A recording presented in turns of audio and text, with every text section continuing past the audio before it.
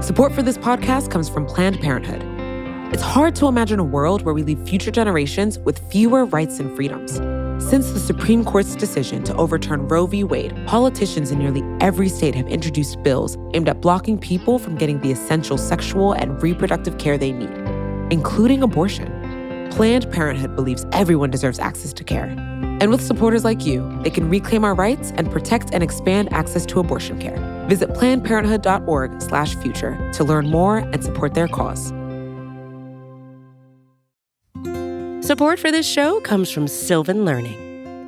When children love learning, they can tackle any challenge life throws at them. Sylvan's Insight Assessment can help you determine if your child is ready for what's ahead. It can also identify gaps in learning and point out areas that could be of concern for your child so they can tackle what's to come. And right now, it's the best price of the year at $29. Go to sylvan29.com to learn more and get your child's assessment for only $29. That's SYLVAN29.com.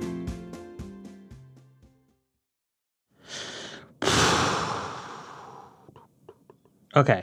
All right, let's do it.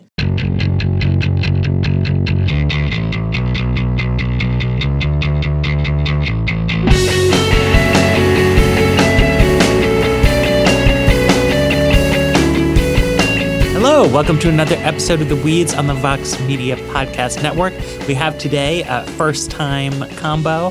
I'm here with Jane Coaston and Sarah Cliff, Weeds hosts old and new, coming together. It is also going to be history-making next week and all throughout the month of October. We're going to have extra Weeds episodes on Wednesdays. We heard you like the Weeds, so we're giving you more Weeds as we get through this midterm cycle. It's 5-week sort of sprint for the future of America. I'm excited. I'm doing next Wednesday's episode. So yeah. It'll be good. It's going to be awesome. Meanwhile, speaking of the future of America, yesterday, Jane and I were in Austin, Texas. We did a live show about the border wall, and we are hoping to have audio of that for you all someday. But here in Washington, Brett Kavanaugh and Christine Ford were testifying, and I find this to be really one of the most difficult, emotionally, politically moments that we have seen. I watched Ford's opening statement. I did not see the subsequent questioning. The opening statement seemed quite moving to me. And from what I can gather, Republicans didn't have any goods on her in the end. They didn't walk out of that first morning session being like, aha, we caught her up in something, or her story doesn't make sense, or she has a motive to lie. They didn't really impugn her credibility or take her down in any way. Yeah, so, I mean, I was here in D.C. and I was watching the testimony, as I know a lot of people listening to this show, I'm sure, were.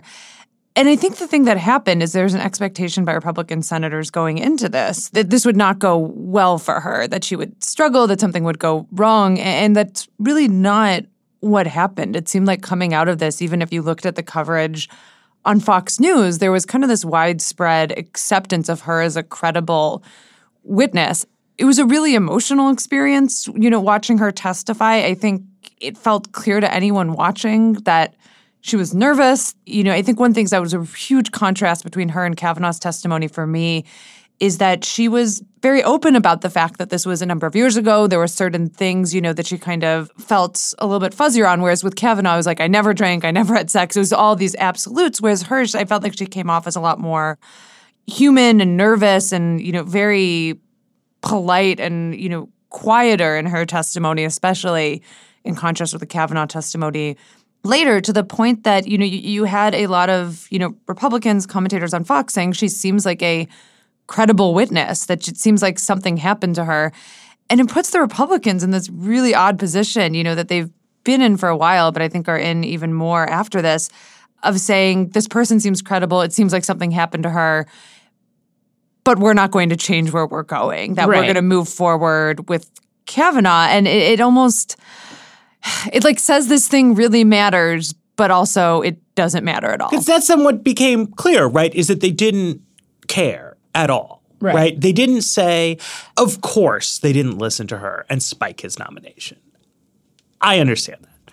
But they didn't listen to her and say, oh, now we'd really better hear from Deborah Ramirez, right? You could have said, look, I will admit when I saw this Ramirez thing come out, like out of the blue last minute, I was like, man, this is bullshit. But I just listened to Dr. Ford. She doesn't sound like she was bullshitting. So now I want to hear more. Now I want to talk to Mark Judge. Now I want to talk to whoever this squee guy was, right? They didn't respond to finding her more credible than they had been expecting by doing anything. Instead, Kavanaugh showed up. He blustered about the Clintons, and then he said a lot of things that aren't true. I've been obsessed with this. People have been listening to this from the get-go. But, like, Kavanaugh has not conducted himself honestly throughout this process. Just yesterday, he said that Beach Week Ralph Club was about him having a weak stomach, not about drinking to excess.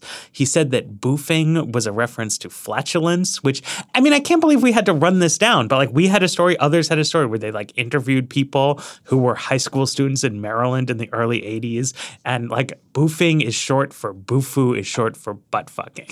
I don't know, man, but like, that's what people say, right? He said— Renate alumnus. Yeah, there was this thing with Renate alumnus. But it's clear what was going on there. And then he was asked a question about it, and he got indignant as if Democrats were smearing Renate somehow. What else was there? He kept saying that it was legal to drink as an 18-year-old at the time he was 18 in Maryland, which isn't true. It's something he said on Fox. He said in testimony there. And all this stuff, it's like, he said in his yearbook that he was the treasurer of the 100 Kegs or Bust Club. And then he tried to say in congressional testimony that he wasn't a heavy drinker, you know?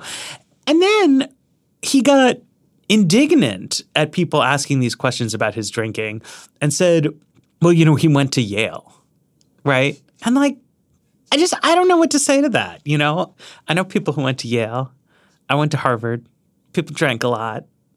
There were sexual assaults happening on campuses of very fancy schools.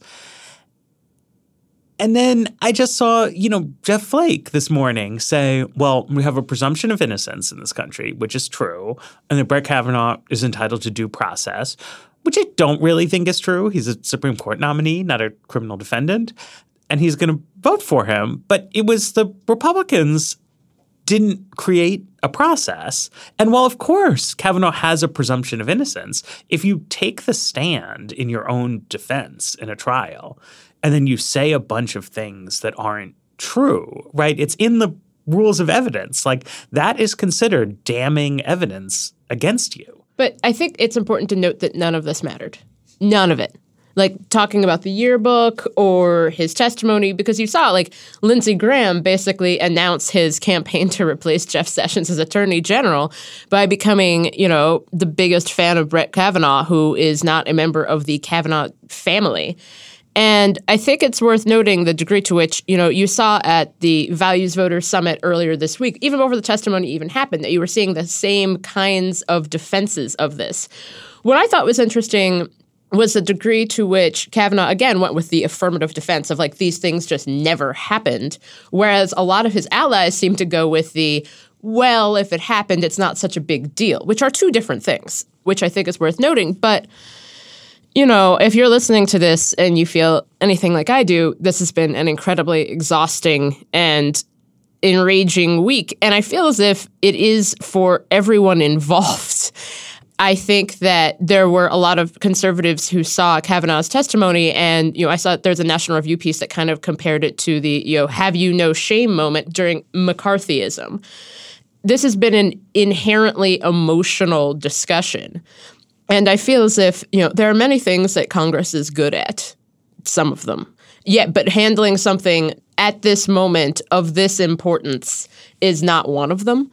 And it's worth noting that, you know, what you're pointing out, Matt, about the apparent, like, discrepancies between his testimony and the evidence that we have, nothing was going to convince Lindsey Graham that something should be done. That was never going to happen. The fact that this testimony happened at all, which was an interesting conversation, because I think a lot of people, especially on the right, kind of just went with, there's no way Ford actually shows up. And then she actually did. And I think that in and of itself was a surprise to many on the right. But I think that the idea that there could have been something or that someone would have said that would have caused this nomination to not go forward, barring complete insanity, not even the insanity level we've reached right now, but just complete abject insanity is unfortunately untrue. And I think, it felt like, to me, like such a lesson in why women don't come forward in these situations, because you have someone like Dr. Ford who, decided to come forward after much internal deliberation. She goes to Washington. She sits in front of this panel for 4 hours. She relives one of the most horrific experiences in her life. She has a panel of people questioning her about it. She really puts it all out there. And to what end? Just to have, this really long, searing conversation where she is probed on everything from, what's seared in her mind of the laughter of Brett Kavanaugh and Mark Judge to questions about her fear of flying. And they're pulling out different maps and kind of treating her like a prosecution. And to what end? We've been saying earlier, it didn't really seem like there's any space for this to change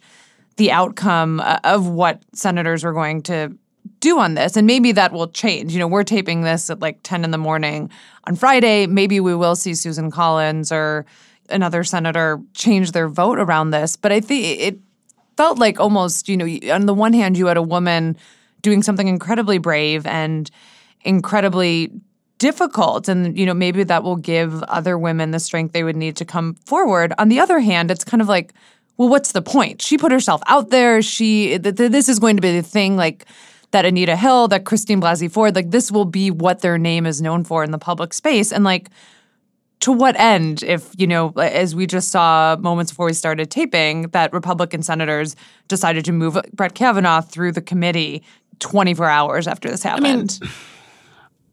To make the case that she has made a valuable contribution here in the end, Clarence Thomas was pushed through with, frankly, the majority of the Democrats on the committee not taking the issue seriously. They held the majority. They had control of the process.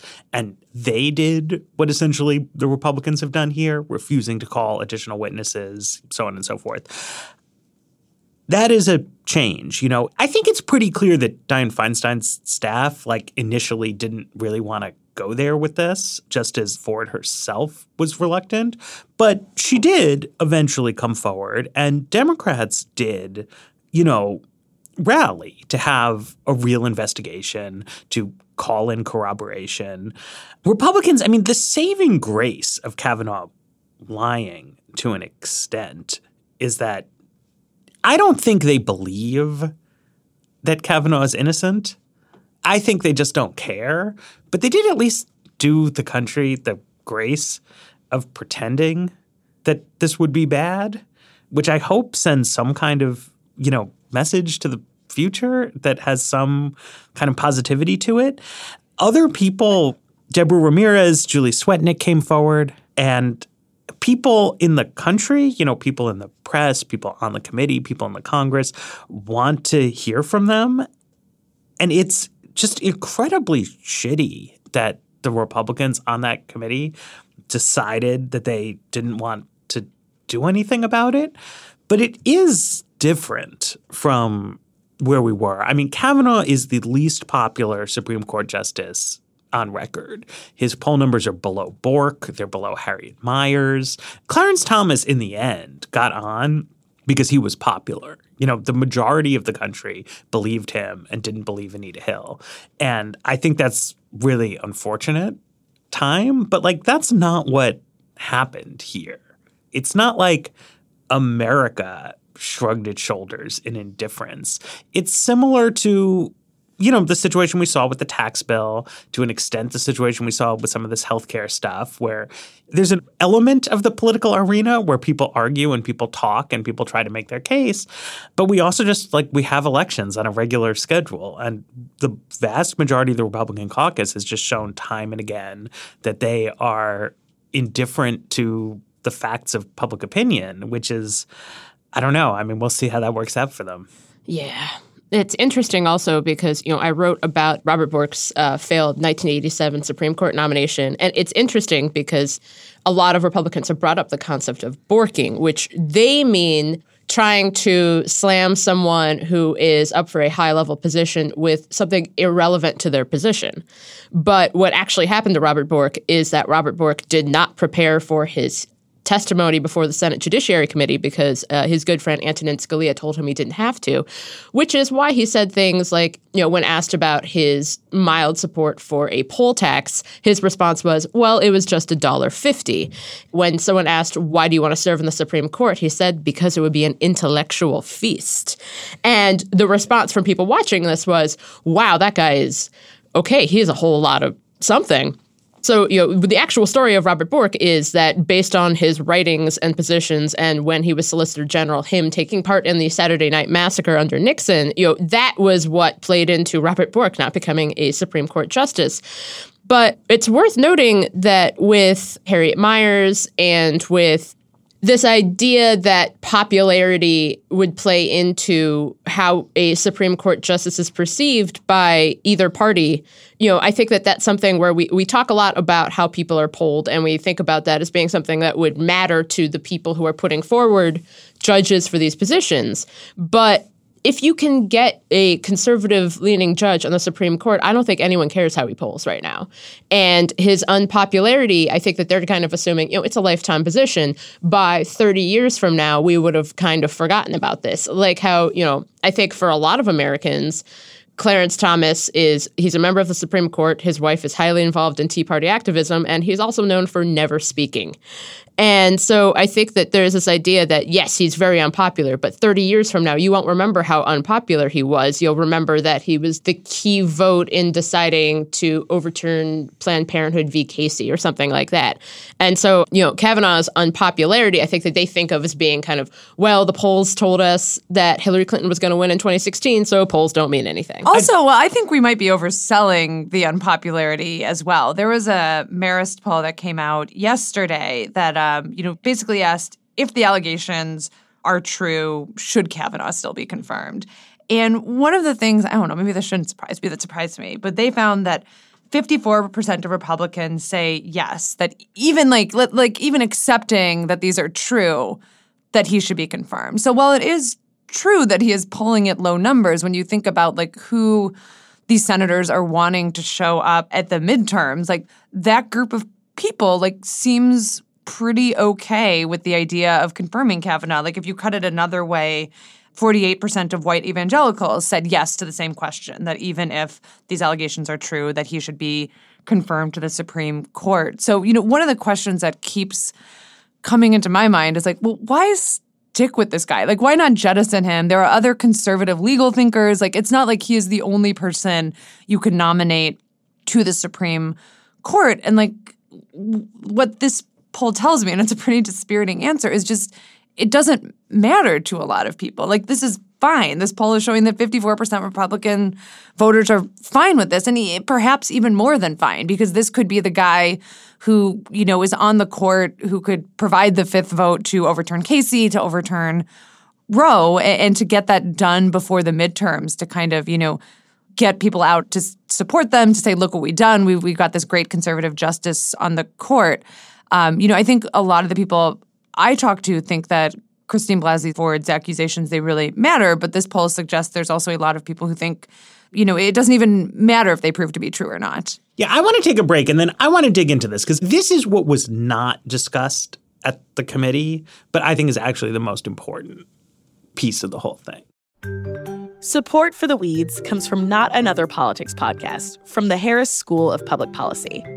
With the constant news cycle, there's a lot of noise out there. Opinions are plastered all over social media, pundits are throwing out hot takes without any sort of context, and it's only getting worse as we dive farther into election season. We know that if you're listening to us at The Weeds, you're looking to cut through all this. And if you like this show, you might like Not Another Politics podcast. Not Another Politics podcast is produced by the University of Chicago Harris School of Public Policy. They want to take a research and data approach to analyzing hot-button issues and offer perspectives that go beyond the headlines. They cover a wide variety of topics in their episodes, but a few recent episodes that you can listen to include a deep dive into why women are underrepresented in U.S. politics or whether or not we can believe political surveys. You can listen and subscribe today at harris.uchicago.edu/NAP. That's NAPP.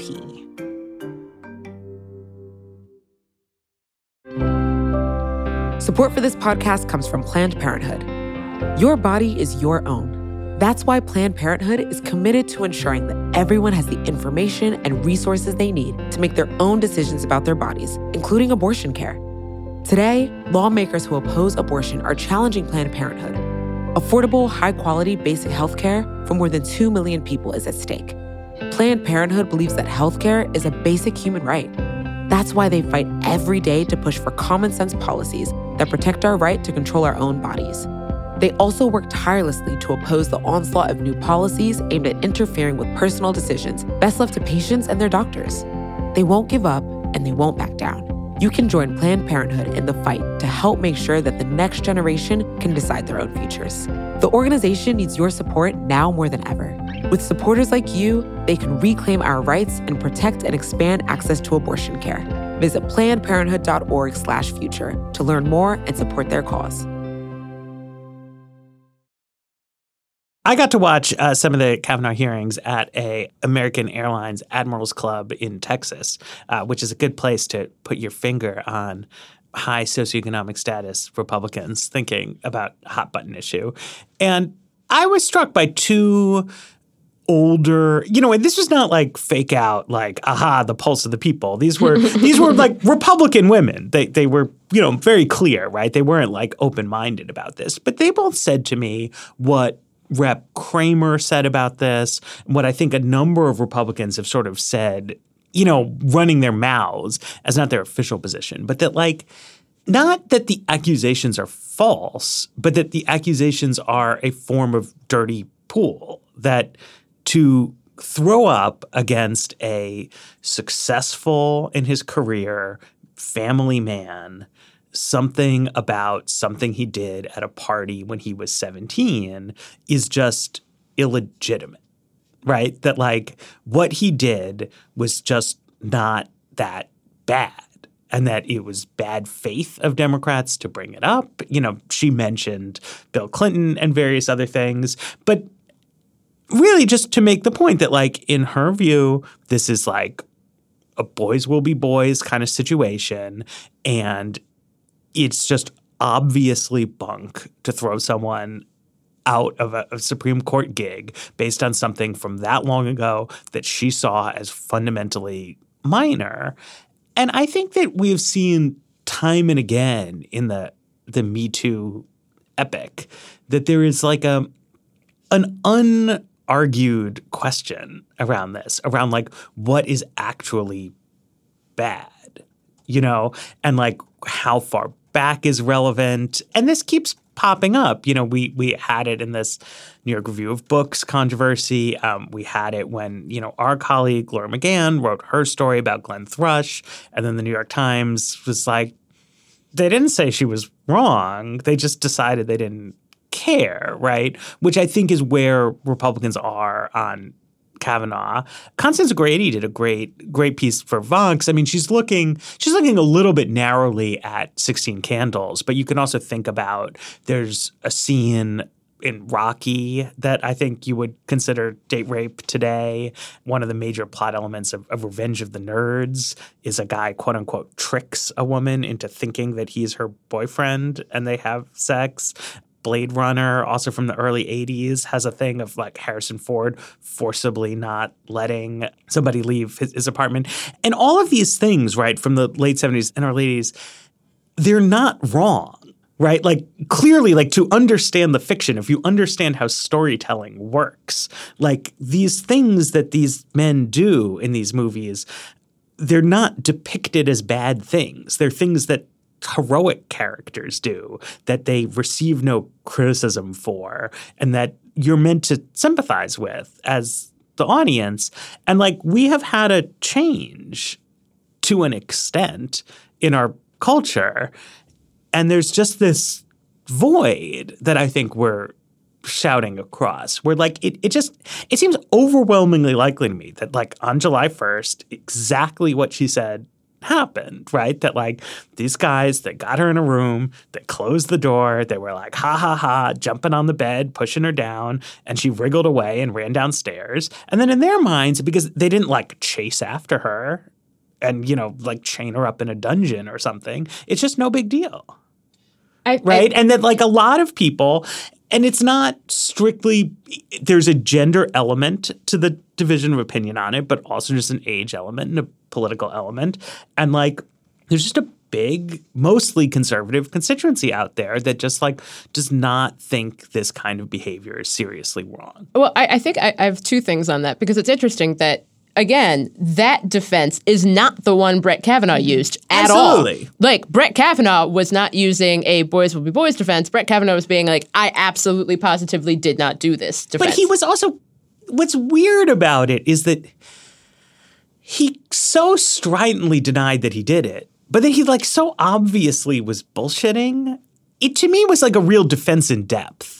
You know, where he would, like Ford, to try to persuade you of her honesty, acted vulnerable, acted humble. Whereas Kavanaugh didn't do that. Like, he acted defiant and blatantly dishonest. Like, he wasn't really trying to persuade people that he didn't do this, I think. I think the other thing that's interesting is when like the concept of the Me Too movement has been around for a lot longer than I think most people know. But, you know, when Ronan Farrow came out with a story about Harvey Weinstein in the New Yorker, I think because the concept of Hollywood is so apart from both conservatives and most liberals, like the idea of this guy jerking off into a plant and just, you know, ruining the lives of people like famous actress or formerly famous actresses is so apart from the everyday experiences of most Americans. You know, already like Harvey Weinstein is the kind of person where it's like if you watch enough movies and, you know, think a lot about 90s movies, especially because he was kind of largely credited with pushing forward the kind of pulp fictionization of film in the mid to late 90s. There are a lot of people who, one, haven't seen Pulp Fiction, and two, don't much care about that. And so the idea that this person should be cut out of society, we're kind of like, oh, okay. But, you know, I want to push back a little bit because I think, you know, and I'm sure anyone who has ever tweeted anything about Kristen Gillibrand would know that the responses you get from liberals about like Kristen Gillibrand ruined Al Franken's life and whatever Al Franken did wasn't that bad. And it's not fair because, you know, we got rid of our guy and they won't get rid of their guy. It's this idea that, like, you need to have this weird prisoner exchange between conservatives and liberals. Like, okay, you get rid of Roy Moore and we'll get rid of Al Franken. Not that the two are on a parallel, to be clear. But I think that with the nationalization of politics, the idea that you think of someone, you know, Al Franken is not from my state, but I have spoken to people, you know, who are from D.C. or from my home state of Ohio who talk about Al Franken as if he is like showing up at your local fish fry to talk to you about, you know, housing issues in your local community, which he was not doing.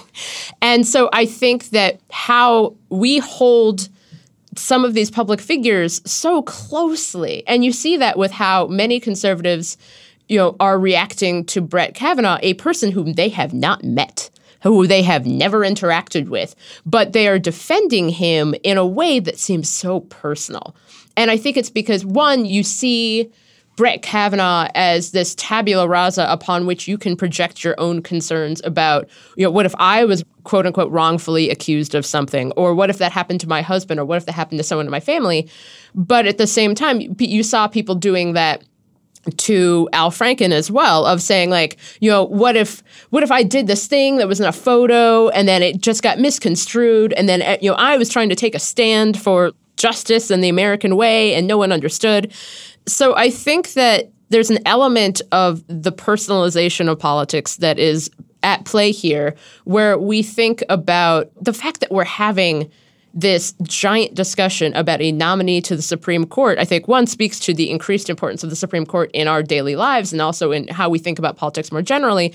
But the fact that you see this among both liberals and conservatives with certain political figures where you're defending them as if you were defending yourself. Right. But Franken, I think, proves the point, right? Like, Franken had his defenders. But like at the end of the day, because younger people, more left-wing people, and women have more clout in the Democratic Party than they do in the Republican Party, like he got tossed overboard, whereas the Republican Party is made up of older people, more conservative people, more authoritarian people, and more men. And I think like in an important way that like we keep not debating forthrightly, like they don't agree with the changed norms about consent and sexual behavior that have happened, right? And it's like this is part of the like endless mocking of college students and political correctness and like loving Donald Trump and like all this stuff. I think that like there was in the living past of America a very different set of like official social norms about how young men should behave toward young women, and people who like I was a tiny baby at that time, but people who were grown-ups at that time, like those were the norms because the people who were grown-ups then thought they should be the norms, and they're not dead. They're like lurking in the bushes, and then this stuff comes out and they're like, well, you know. Well, and I felt like a strain of that came through in Kavanaugh. Like I felt like he was speaking to that a bit. There was this one section where he was talking about beer a lot, where he kept saying, you know, I like to have a beer. A lot of Americans like to have beers. Like, you know, is everyone basically like asking if every American who wants to have a beer is also going to be accused of sexual assault? That it seemed like so much indignation that this question would possibly even be explored, and that he, a Georgetown prep and a Yale graduate, would have to, you know, degrade himself to having these questions asked of him, like almost an incredulity that he would have to submit to this, even after we saw someone give this testimony that most people have said seemed very, very credible. And, you know, I think one of the things that'll be interesting coming out of this is, you know, I was reading, Dylan Scott did a nice piece for us kind of about this question of, well, why do Republicans stick with Kavanaugh, and kind of getting into this issue that they really want to confirm someone before the midterms to keep their base energized, to say, look what we did for you, you know, you should turn out at the polls. And, you know, I think we have the polling and stuff that suggests that this isn't going to turn people off from the Republican Party, or at least not their base. But you have the counter dynamic of these sort of things seem to be really energizing Democratic voters, that you're seeing like a lot of protests. You're seeing, you know, a lot of what I was seeing all over my Instagram feed, which admittedly leans quite liberal, is a lot of people posting about this. And even if this isn't alienating Republican voters, it seems kind of like me like a misfire, because it seems to be galvanizing the other side in a really, really strong way that could, you know, matter in the midterms as well. And I think not just in the midterms, but in the judiciary. I mean, I don't know that conservatives fully appreciate how much they've benefited from liberal demobilization on judicial issues, that like to the extent that rank and file liberals care about the judiciary at all, they care about abortion rights, which obviously is an important topic. But like conservatives are mobilized across the whole span of issues, right? And like in any movement, some Republicans are very jazzed up about abortion on the conservative side, but others about guns. I think it's notable. I mean, something that's rarely been talked about, but like the U.S. Chamber of Commerce has been a really solid Brett Kavanaugh ally from day one. From their press release, they put money into the campaign. They are not backing Brett Kavanaugh because they want to return the right to regulate abortion to the states, right? Brett Kavanaugh is going to completely dismantle economic regulation in the United States to the best of his ability. And in his defense, Anthony Kennedy was also doing that. There's been this whole series of rulings from the 5 conservatives about like you can't have labor unions, you can't regulate this and that. All like total nonsense, in my opinion. Liberals have not really taken strong note of that. Like the Obamacare ruling, right? On zero textual basis, with no legitimacy, for no reason at all, they just struck down Medicaid expansion, have caused millions of people to lack health insurance. Thousands of people have died as a result of that ruling. But we all kind of paraded it around as a liberal victory because they didn't toss out the whole law on spurious grounds.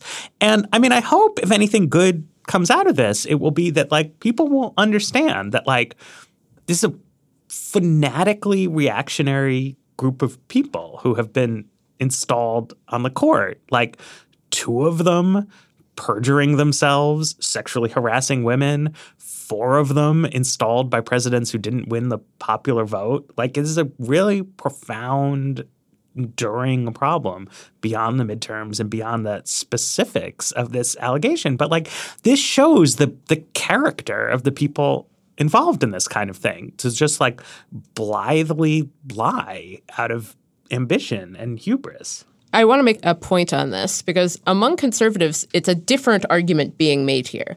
And this is from reportedly Eric Erickson, who's a conservative pundit who's been very talkative about the Kavanaugh nomination. He said that we all understand that this is the most mainstream pick the president is going to offer. If Kavanaugh is rejected, my colleagues understand the president is going to escalate, and they don't want that, said a Republican senator to him. And I think this is an interesting point because as I made up a delightful song about Amy Coney Barrett, queen of the judicial frontier, because I just keep, like, conservatives wanted Amy Coney Barrett. They were jazzed up about Amy Coney Barrett. And I think it's interesting the degree to which Trump did not watch Amy Coney Barrett. And I think that it's worth noting that there is a degree to which there's an intra-conservative debate about this very subject of the courts. Because I think for many conservatives, they recognize, one, the Supreme Court should not have the primacy in American life that it does, but it does because Congress is Congress. 2, so the Supreme Court is going to have the level of primacy that it does, there should be majority conservative jurists. 3, the best conservative jurists should be on the Supreme Court. But there seems to be some argument that Brett Kavanaugh is not inherently the best conservative jurist to be on the Supreme Court. But he is the one who I think Republicans generally think, and you heard this from Susan Collins as well, they think like this is someone who will be tolerable. What? And it's an interesting argument that instead of, I've had friends who were at Notre Dame who were taught by Amy Coney Barrett, and they're like, yes, she's very conservative, but, she was a great professor and very fair. And you hear from people within the right this idea that, we wanted Barrett, but the moment we got Kavanaugh, we're like, okay, we're going to fight for Kavanaugh because they understand that the goal is, get someone conservative on the court in the first place. But I also want to note that the job of the court is to kind of answer big legal questions. We are asking the court to generally kind of deal with legislation in a way that perhaps it was not intended to do so. That's not a relatively new thing. That's kind of a facet of the court for a very long time. One of my favorite Supreme Court cases is West Virginia v. Barnett, which has to do with whether you can force someone to say the Pledge of Allegiance, and you can't. Note to Texas. Conservatives have already recognized, okay, if the court is going to be this important, then we have to play for the court. But it seems that Democrats and kind of liberal observers have not recognized that same thing. The ruling you get in Obergefell v. Hodges without Anthony Kennedy on the court to write about the wonders and glories of marriage. You don't get those decisions without the people on the court, and you don't get the people on the court without having control of the Senate and kind of control of Congress. And I think that it's time for people, liberals and Democrats to recognize that conservatives have been ahead of the game in terms of how to think about the court and how important the court actually is. And they've been ahead of this since 1985. If the Supreme Court is going to hold this position in American life, it's time for everyone to recognize it equally. I mean, it's interesting to me that it actually hasn't become as much of a mobilizing issue on the left, even as, we've seen a real rallying around the Affordable Care Act and a clear sense, the Supreme Court has the power to dismantle Obamacare. Every session or two, there's another challenge that everyone's well, that's a silly legal challenge that ultimately winds its way up to the Supreme Court.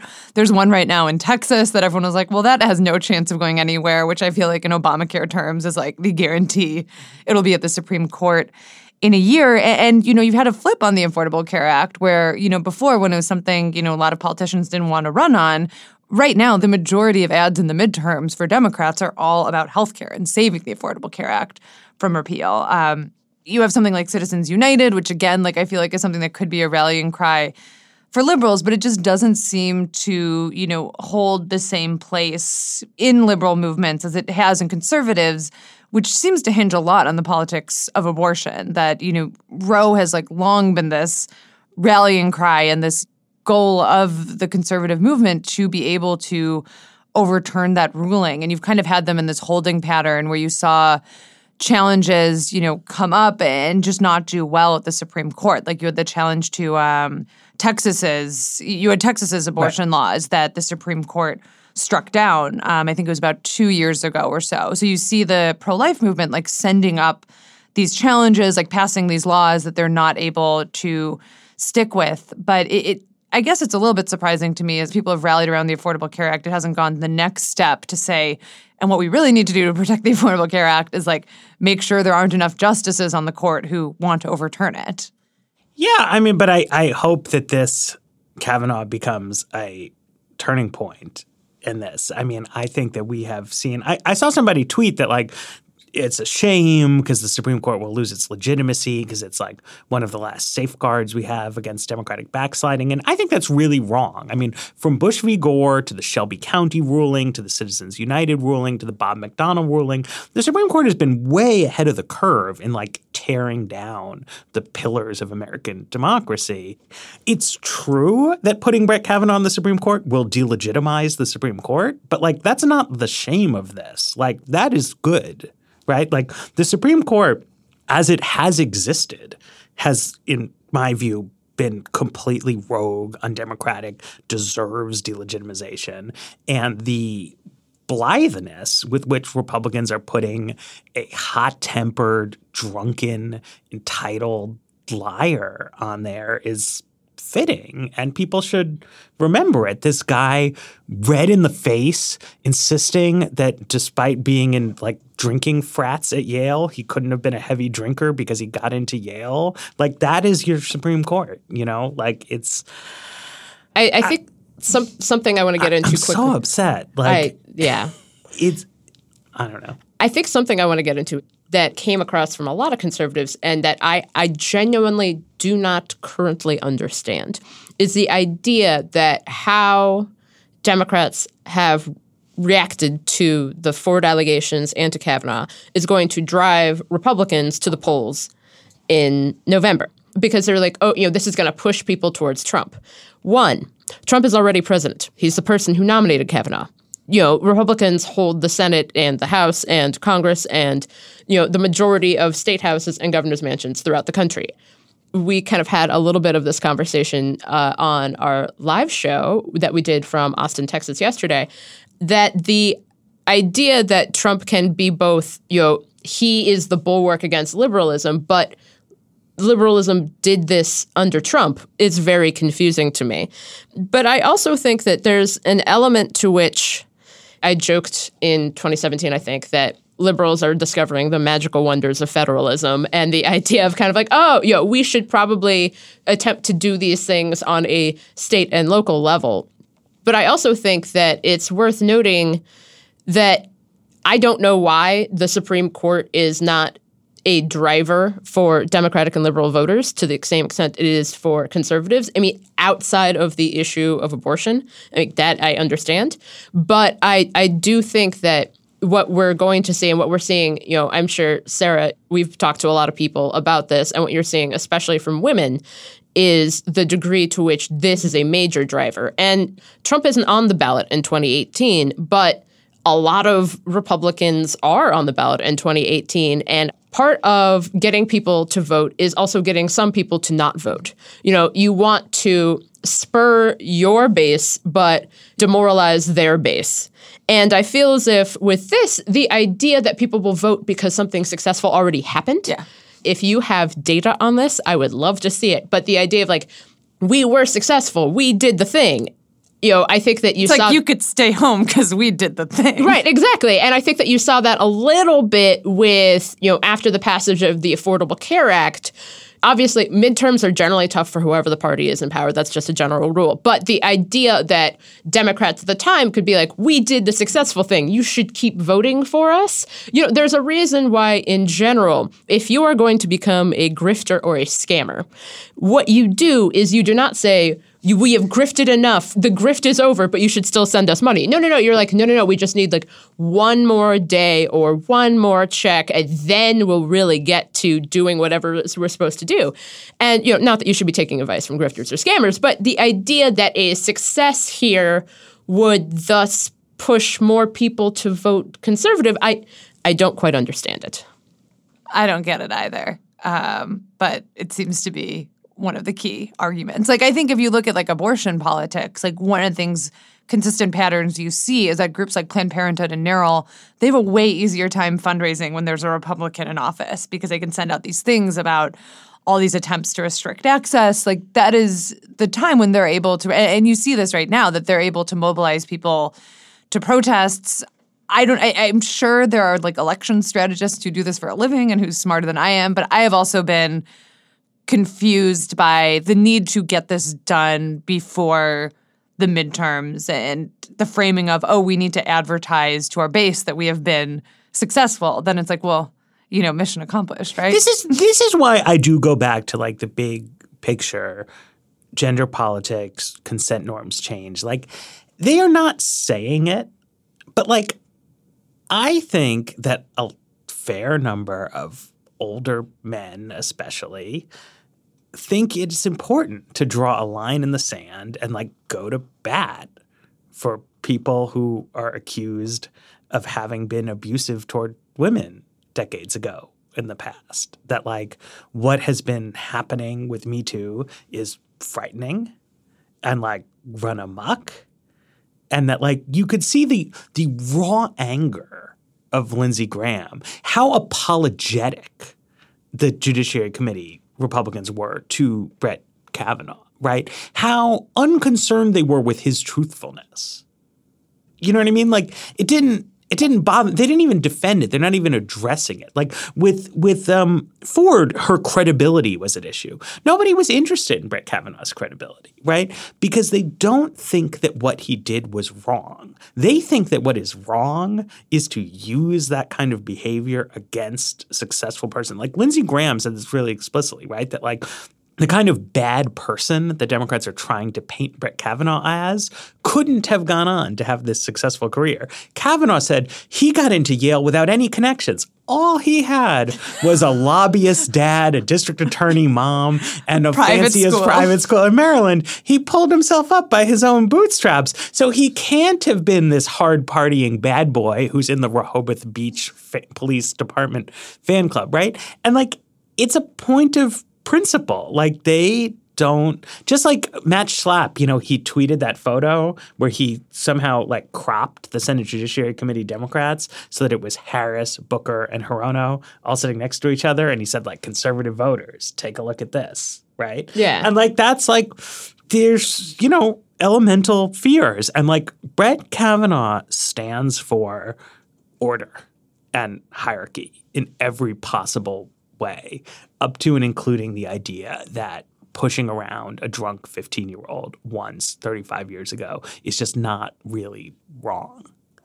And I think they're taking that stand and, I think they're probably going to win. I think it's interesting also because I feel as if I'm interested to see the manifestations of this conversation like 6 months from now. Or how we deal with it when we're not in the midst of it.